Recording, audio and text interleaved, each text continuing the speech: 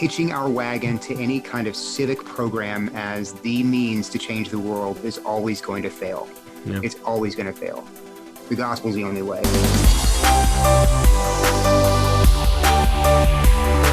Welcome again to the Stand Firm podcast. I'm Nick Lannon of Grace Anglican Church in Louisville, Kentucky, here as usual with Matt Kennedy of Church of the Good Shepherd Anglican in Binghamton, New York, and J.D. Koch of Christ Church Anglican in Mount Pleasant, South Carolina. How you guys doing? Great. Doing great, Nick. Good to be back. Well, the new news that's buzzing around Christian circles is, of course, the recent ruling by the Supreme Court the other day. We're recording this on Wednesday, June 17th, by the way, in the case Bostock versus Clayton County, Georgia. And as the New York Times summarized the case, quote, "The case concerned Title VII of the Civil Rights Act of 1964, which bars employment discrimination based on race, religion, national origin, and sex. The question for the justices was whether that last prohibition, discrimination because of sex, applies to the many millions of gay and transgender workers." Now, some commentators, Roger Eyre and Albert Mohler, for instance, have seen this decision as a frightening further erosion of religious liberties. Some others, like David French, see this as a ruling that doesn't necessarily affect religious liberty at all, confident that the court will carve out exceptions for religious employers and institutions. And the question I have for you guys to kick off our conversation today isn't a legal one or a legislative one, though, of course, you should feel free to address those issues. I feel like Dr. Mohler and Senator Josh Hawley, for instance, and others have done a good job of beginning that legal discussion. So I want to ask the theologians and preachers a theological and preaching question. I want to ask you about the phrase that I think many people think is actually in the Bible, that followers of Christ should be in the world, but not of the world. Jesus tells his followers in John 15 that the world is going to hate them, and that they are not of the world. He does, of course, then send them out into that world. In Romans 12, St. Paul asks us not to be conformed to this world, but at the same time, we do live here. Now, what is a Christian to do? Should we withdraw to protect ourselves and our families from a world that it seems increasingly hostile to biblical faith? Should we engage trying to change the world, to conform it more and more to God's kingdom? Something in the middle. Talk to me about a Christian interaction with a world that largely rejects Christ. Well, I mean, I think it's hard to say, to answer that with an either-or answer, to pick one or the other alternative, because what is the task of the Holy Spirit in the world? It's to convict the world of sin and righteousness and judgment. And that's our bringing the gospel into the world is primary to our call. I think what makes it difficult is that, say, for the last, century, there's been a common agreement about values in this country. I don't think we ever had a Christian nation in the sense that everyone was basically a believer in Jesus Christ, but we had a basic agreement about Judeo-Christian values. And so being in the world and being of the world, in America anyway, there wasn't a lot of, there weren't too many places where you had to really stand up and say, no, we're very different than this. Now, civil rights movement was one area one time when I think that would have happened. The abortion debate has happened, and increasingly since those things, as our culture has completely continued to devolve and degenerate, Christians have found themselves in a difficult position. Do we appeal to the needs and the felt needs and the wants and the desires and the culture by kind of accommodating all this and then showing how Jesus can speak to it, or do we need to be more confrontational? And I think the kind of megachurch movement was the accommodationist perspective. But I think now, especially after Obergefell and this ruling, I think there's going to have to be an increasingly confrontational relationship with our culture, and that's going to take the form of us refusing to conform to things that by law I think in the future going to have to conform to, or they're going to try and force us to conform to, us refusing to do so peacefully and paying the consequences for it. I don't think we disengage in the sense that we stop speaking.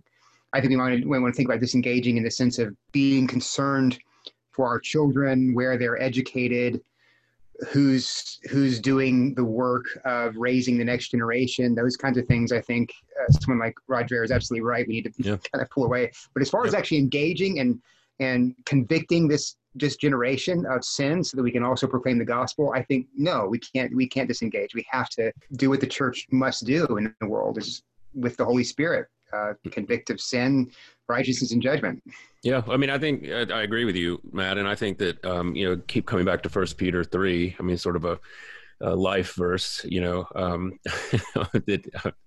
just brought up so many sort of PTSDs from middle school youth retreats. But anyway, he says, insofar as you can, you don't give them a reason to dislike you other than the defense for the hope that you have within you. This is the whole point, that be prepared with a ready defense for the hope that you have within you, and do it with gentleness and respect, so that when they revile you, and they can't just say you're a jerk, you're sort of just you've got all these problems, who are you to say? And so I think that's where I come back to, like, what our witness will look like. The law of God. I mean, I was preaching about this morning, actually. I mean, the first commandment is the most offensive, that you will have no other gods but me. I mean, that's, well, what if you have all these other gods? What about all the other, well, I'm sorry, but you're wrong. I mean, then it just starts going down the list. And so we don't have to say very much to come into conflict with an unbelieving world.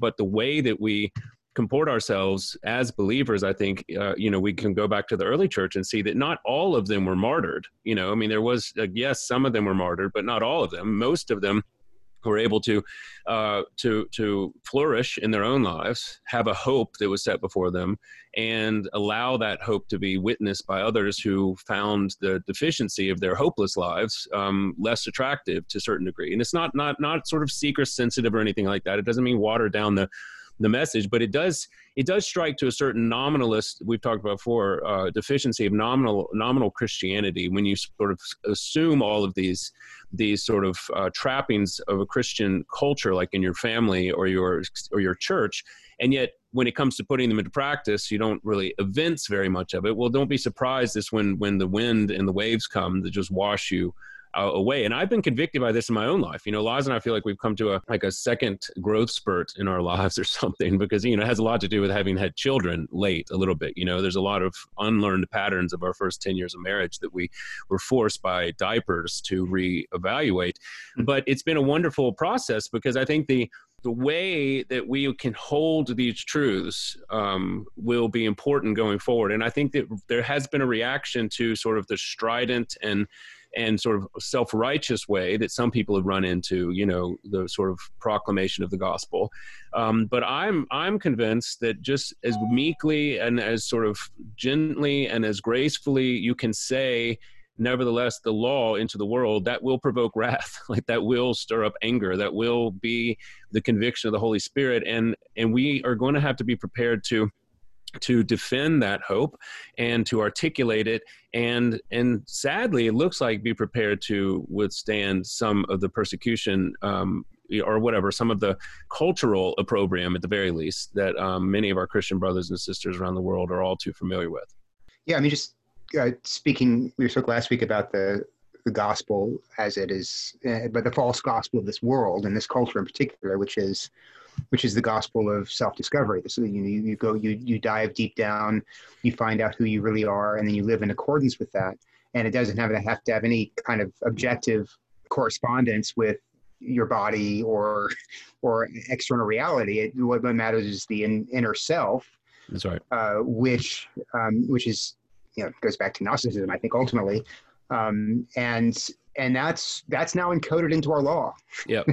That is now the law of the land, is that whoever a person feels himself or herself or itself or whatever itself to be, that's what it is. And people who are under that delusion, people who really believe that, are going to feel psychic pain when Christians say, no, you are a boy, or no, you are a woman, or no, you're a man. A man, I love you, but I'm not going to call you Z or G or whatever it might be. you're a And they're gonna man hear- and you're deluding yourself, and here's the truth and here's the gospel. That's going to cause us all kinds of hatred in this Yeah. world. And they're be ready going to for that. hear that when we say something as innocuous, not innocuous, but that seemingly as innocuous as there is a God and it's not Yeah. you. Like, And it's not you. that's right? the announcement Right. that means you are not whoever you say you are Yeah. in any Yeah. event. And that's super annoying. I mean, that's super, super annoying. I mean, that's, and it will get you killed. I mean, this is what the Jews knew. You know, they walked into Egypt and said, you know, why are you worshiping our clock? You know, why are you, the sun? You know, why are you worshiping, you know, the river? Like, and that wasn't well received, you know.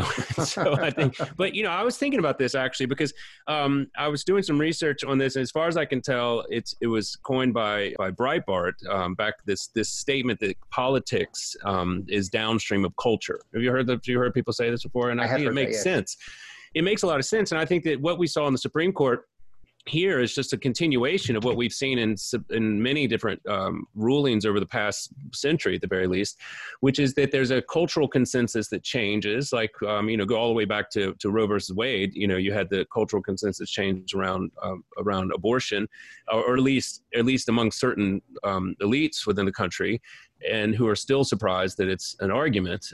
But nevertheless, you know, you saw the court kind of manufacture a ruling that comported with the direction of the culture. And so I was always struck by this because, at least for me, when I was coming of age, I guess, and started thinking about these things all the way back in 1992, there was was seminal case again about abortion, about Planned Parenthood, where Justice Kennedy gave this amazing statement, and it's been talked about to this day. I mean, David Brooks wrote an editorial about it just 2 years ago, and it was called the Sweet Mystery of Life statement, where he says this in a opinion of the Supreme Court. He says, talking about the contraceptives, they call it, talking about abortion, he says, these matters involving the most intimate and personal choices a person may make in a lifetime, choices central to personal dignity and autonomy, are central to the liberty protected by the 14th Amendment.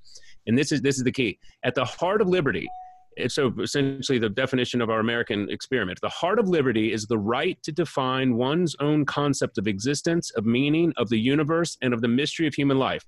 Beliefs about these matters could not define the attributes of personhood were they formed under the compulsion of the state. Well, that is rightly understood to be an amazingly broad and sort of quintessentially postmodern statement, because it essentially puts the onus of self-creation, codifies it into law, and puts and sort of just articulates what our modern world believes, which is not, as it turns out, all that modern, which is that we are, we can be like God, that we can define our own reality, not just what we want it to be, but we actually, now you have to admit that what I want it to be is actually true. I want to be, a woman, and you have to affirm that not only can I just do that, you have to say that is in fact true of me, because that's what it means to be sort of free in this society. And so I think, we've seen this coming for a while, and I think, people like Rod Dreher have been accused of being alarmist or whatever, and I think he's doing a good job of not saying "I told you so," but I think, I hope some of his right now. I hope some of his most dire prognostications or whatever are not come true. Obviously, I hope that my children, I hope that we remain some sort of civil discourse amongst these things. Of course, you look at some of the ways that people are dealing with their disagreements, and it makes you wonder. But I do think his, you mentioned it before, I think that his sort of Benedict option idea, which has been talked about at length and has been misunderstood, and he keeps clarifying, but I think the idea that Christians are going to have to not retreat from the world, but perhaps at least be more focused on their actual neighborhood, like their actual family, their actual church, their actual sort of society and culture within that they actually have influence over, as opposed to hoping that the Supreme Court's gonna bail us out, or hoping that the next president's gonna be like Billy Graham, or whatever the hope people may have in chariots, as it were, as the Bible say. We have to put back our hope in the Lord. And so I think, I don't know, I've been struck by that, with respect to everything from schooling to my own personal piety, to the extent that it's there, to my own teaching, reading, preaching. Like I've been been pulling back my reach and trying to have wisdom about the actual influence that I genuinely have, and exert that to the best that I can, to the hopes of bringing the lost to sheep in, and equipping and feeding those that are here. It's interesting to think about the phrase I've been hearing a lot in seemingly every arena of social life is the phrase the right side of history. And I've heard people talking about making decisions now in order to be on the right side of history. The idea that some future generation is going to look back at us from their wizened perspective and see who was on the right side because of where history ended up. And that's a different thing than wanting to be right. Right? Like the right side of history is not necessarily right, especially when there is a God who has actually spoken into the world. Yeah, I mean, if a certain some eschatological ways of looking at the world are true, then being on the right side of history is really a bad thing, because history is going downhill until Christ returns, and so you don't want to be on the right side of history because you're on the wrong side of God. So yeah, absolutely. I mean, I think it's harder and harder to hold up, speaking of eschatology, a post-mill perspective at this point. So we'd take a hit, take a couple of hits. That's right. At this point, Handel's disappointed. Right. So, well, I mean, I was going back to the question of the gospel in this setting. The struggle, I think, and we've also talked about this before, the struggle to maintain the justification of the self apart from Christ is just enormous. And so that's what's behind the Pride marches. You know, it's not just that we're going to engage in this secret sin. It's where we have to make this thing something that you celebrate, that everybody celebrates, in order to solve our conscience and justify our behavior. It's not just that, hey, I have these secret feelings that I'm really a girl. You have to change your bathroom habits, and you've got the signs in the bathroom door, and the whole society has to bow down to my particular sense of who I am, or else I can't deal, because my justification, my self-justification is called into question. All of this goes back to the deep need of the human person to have a calm conscience. That's right. And to do that without God requires everybody else heaping praise and celebration upon you and admiration upon you. I think that's a really good point. And I see a connection here between I've always wondered this, why are so many people who wouldn't necessarily identify with any of the identity markers that are represented by the LGBTQIATP, why is there such a visceral need for that to be right? And I've thought about this a lot, and I may not be fully this, but I think there's something to the fact that if that's true, if transgenderism, for instance, is true, if you literally can just decide by force of will that you can be a woman or a man, or whatever the case you may want to be, or just fluid, well, then that says two things simultaneously. There is no God, because reality is not defined externally, and you might actually be one.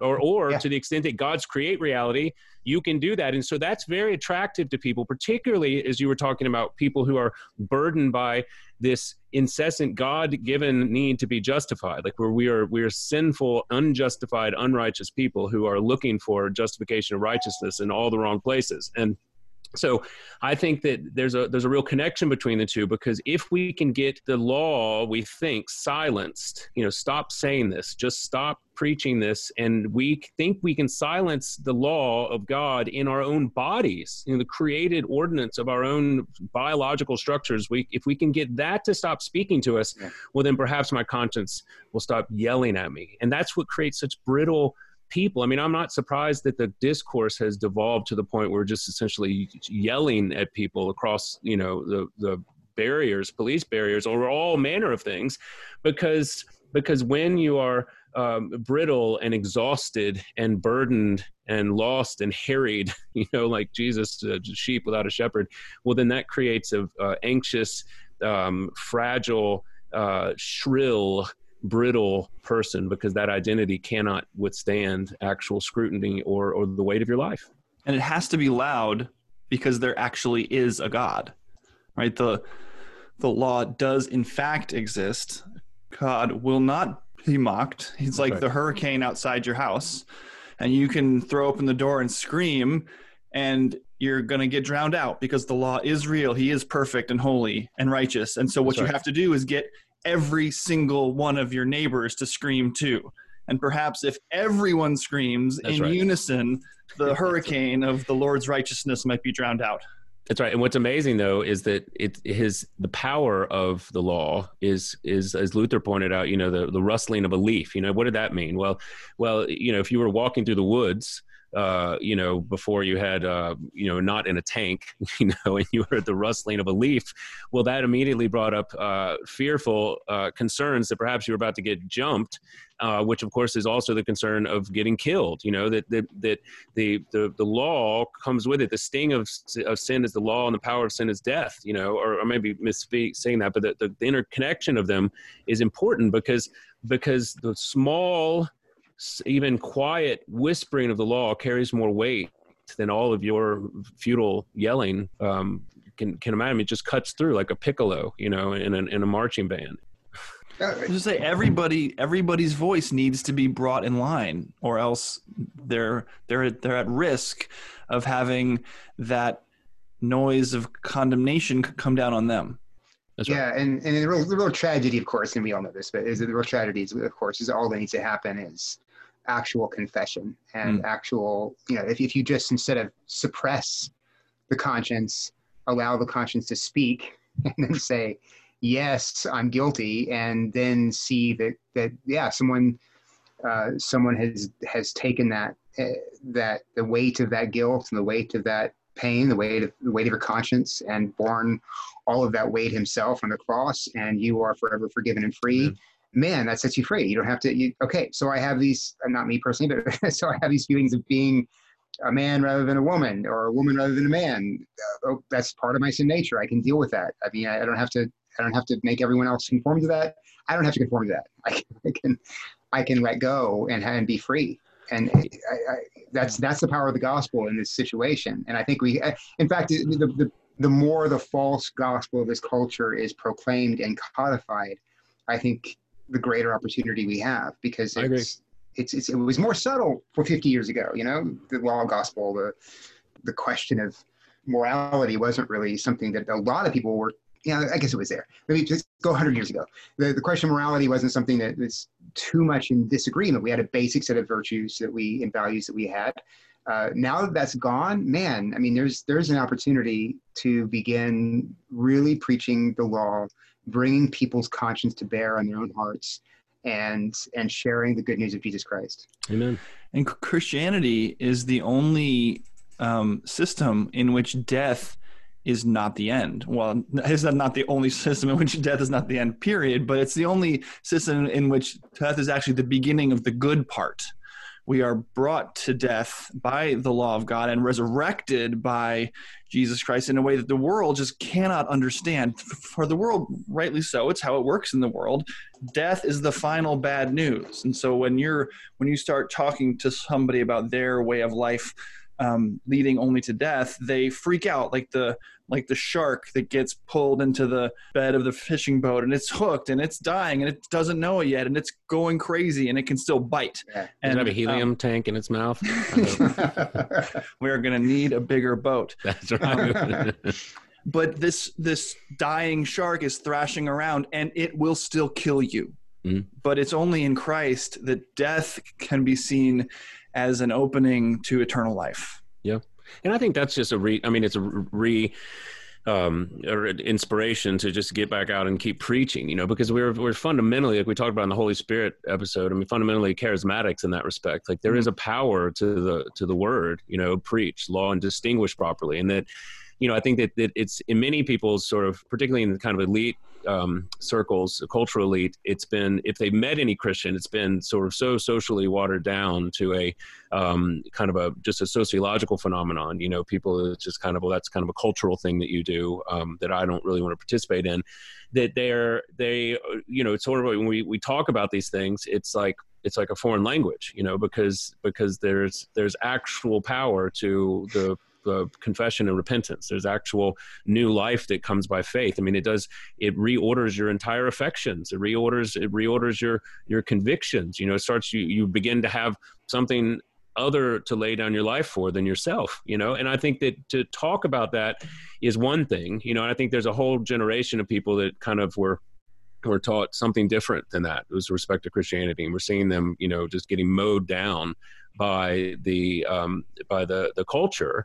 Because if Christianity to a certain degree was about sort of fulfilling yourself or finding your true inner nature within, or that God was sort of just within you and Jesus walking alone through the woods, well then, it's unsurprising that just dovetails so nicely with the spirit of the age. I mean, Matt, I love you can tell our listener, I love that joke, about the little apologetic training that you do with your kids about turning Bible stories into Disney movies. Have we talked about that before? I think you need to write a book about this. It's a wonderful pedagogical tool. I love it. I mean, Disney has its own gospel, doesn't it? Like, every Disney story follows its own kind of stereotypical pattern. You have the girl whose mean daddy doesn't understand her, but who then finds. Yeah, maybe up there where there's air, fathers don't reprimand their daughters. It's like, well, you're in for a big right. And the climax is always like the single tear flowing down the eye of the father, right? Kiss. And then and it's all over. It's great. Yeah, it's amazing. We can just take that and take the Bible stories. Take the Bible stories and try to do a Disney version of them, and it's really good to see how. Oh wait, Disney and the Bible are very different. Well, I've been reading, I've been thinking about this a lot for a long time now. So, I mean, I know we're not alone in that, but, the parallels between the early church and the world that I'd inhabited and in our world, becoming more, we have seen them more clearly than previous generations, at least in modern memory, have, with respect to kind of the foreignness even of a Judeo-Christian worldview among certain segments of the society, particularly, and Laz and I were introduced to this directly because when we were in Germany, it's really funny. We were 3 or 2.5 years in Berlin, which, in every statistic is like the least God-fearing city on the world. I don't know if our German listeners listen, he might take exception to that, but let's just say it's not heavily Christianized. And, our experience of that was really instructive because when we came back to Louisville, they were like, "Oh, you're going to be so bored. You're going to be it's not cosmopolitan like Europe was." And I was like, "Well, look, we weren't ready to get back to Sam's and like having a car and didn't mind. Like we were excited about being back in America,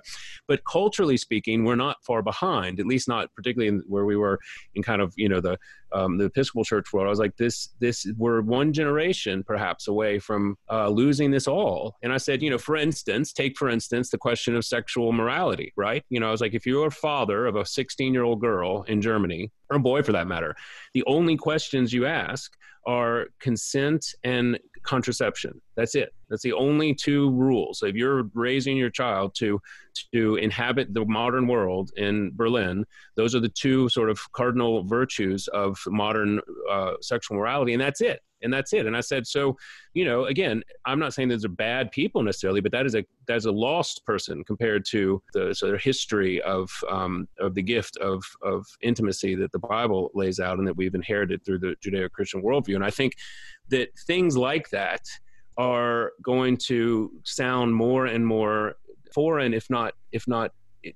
insane, or if not what we're hearing more, harmful, hurt. I mean, and you see this all through, read the literature, the Kinsey literature and stuff, talking about suppression, talking about, guilt. Even the idea of guilt is a carryover from a previous primordial, religious age. And we need to transcend all these things. It's like, well, good luck, good luck. I mean, see how that.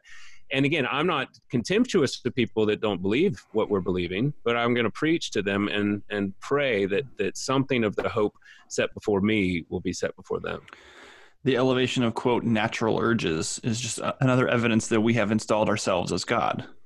Yeah, well, I mean, Augustine saw our entire differentiation between animals was not that we have all the same urges. It's just we actually have the ability to a certain degree transcend them.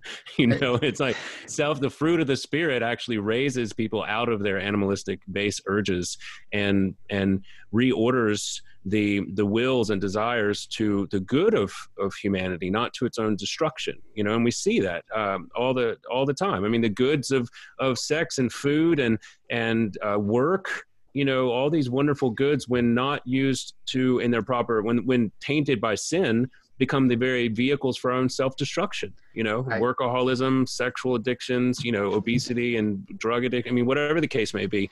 And again, I'm not speaking as holier than thou in anyone. I'm speaking as a redeemed sinner who is painfully connected with Romans 7, like the Apostle Paul, and nevertheless fighting for the sake of my neighbor, namely my wife and kids, and now my congregation, every single day.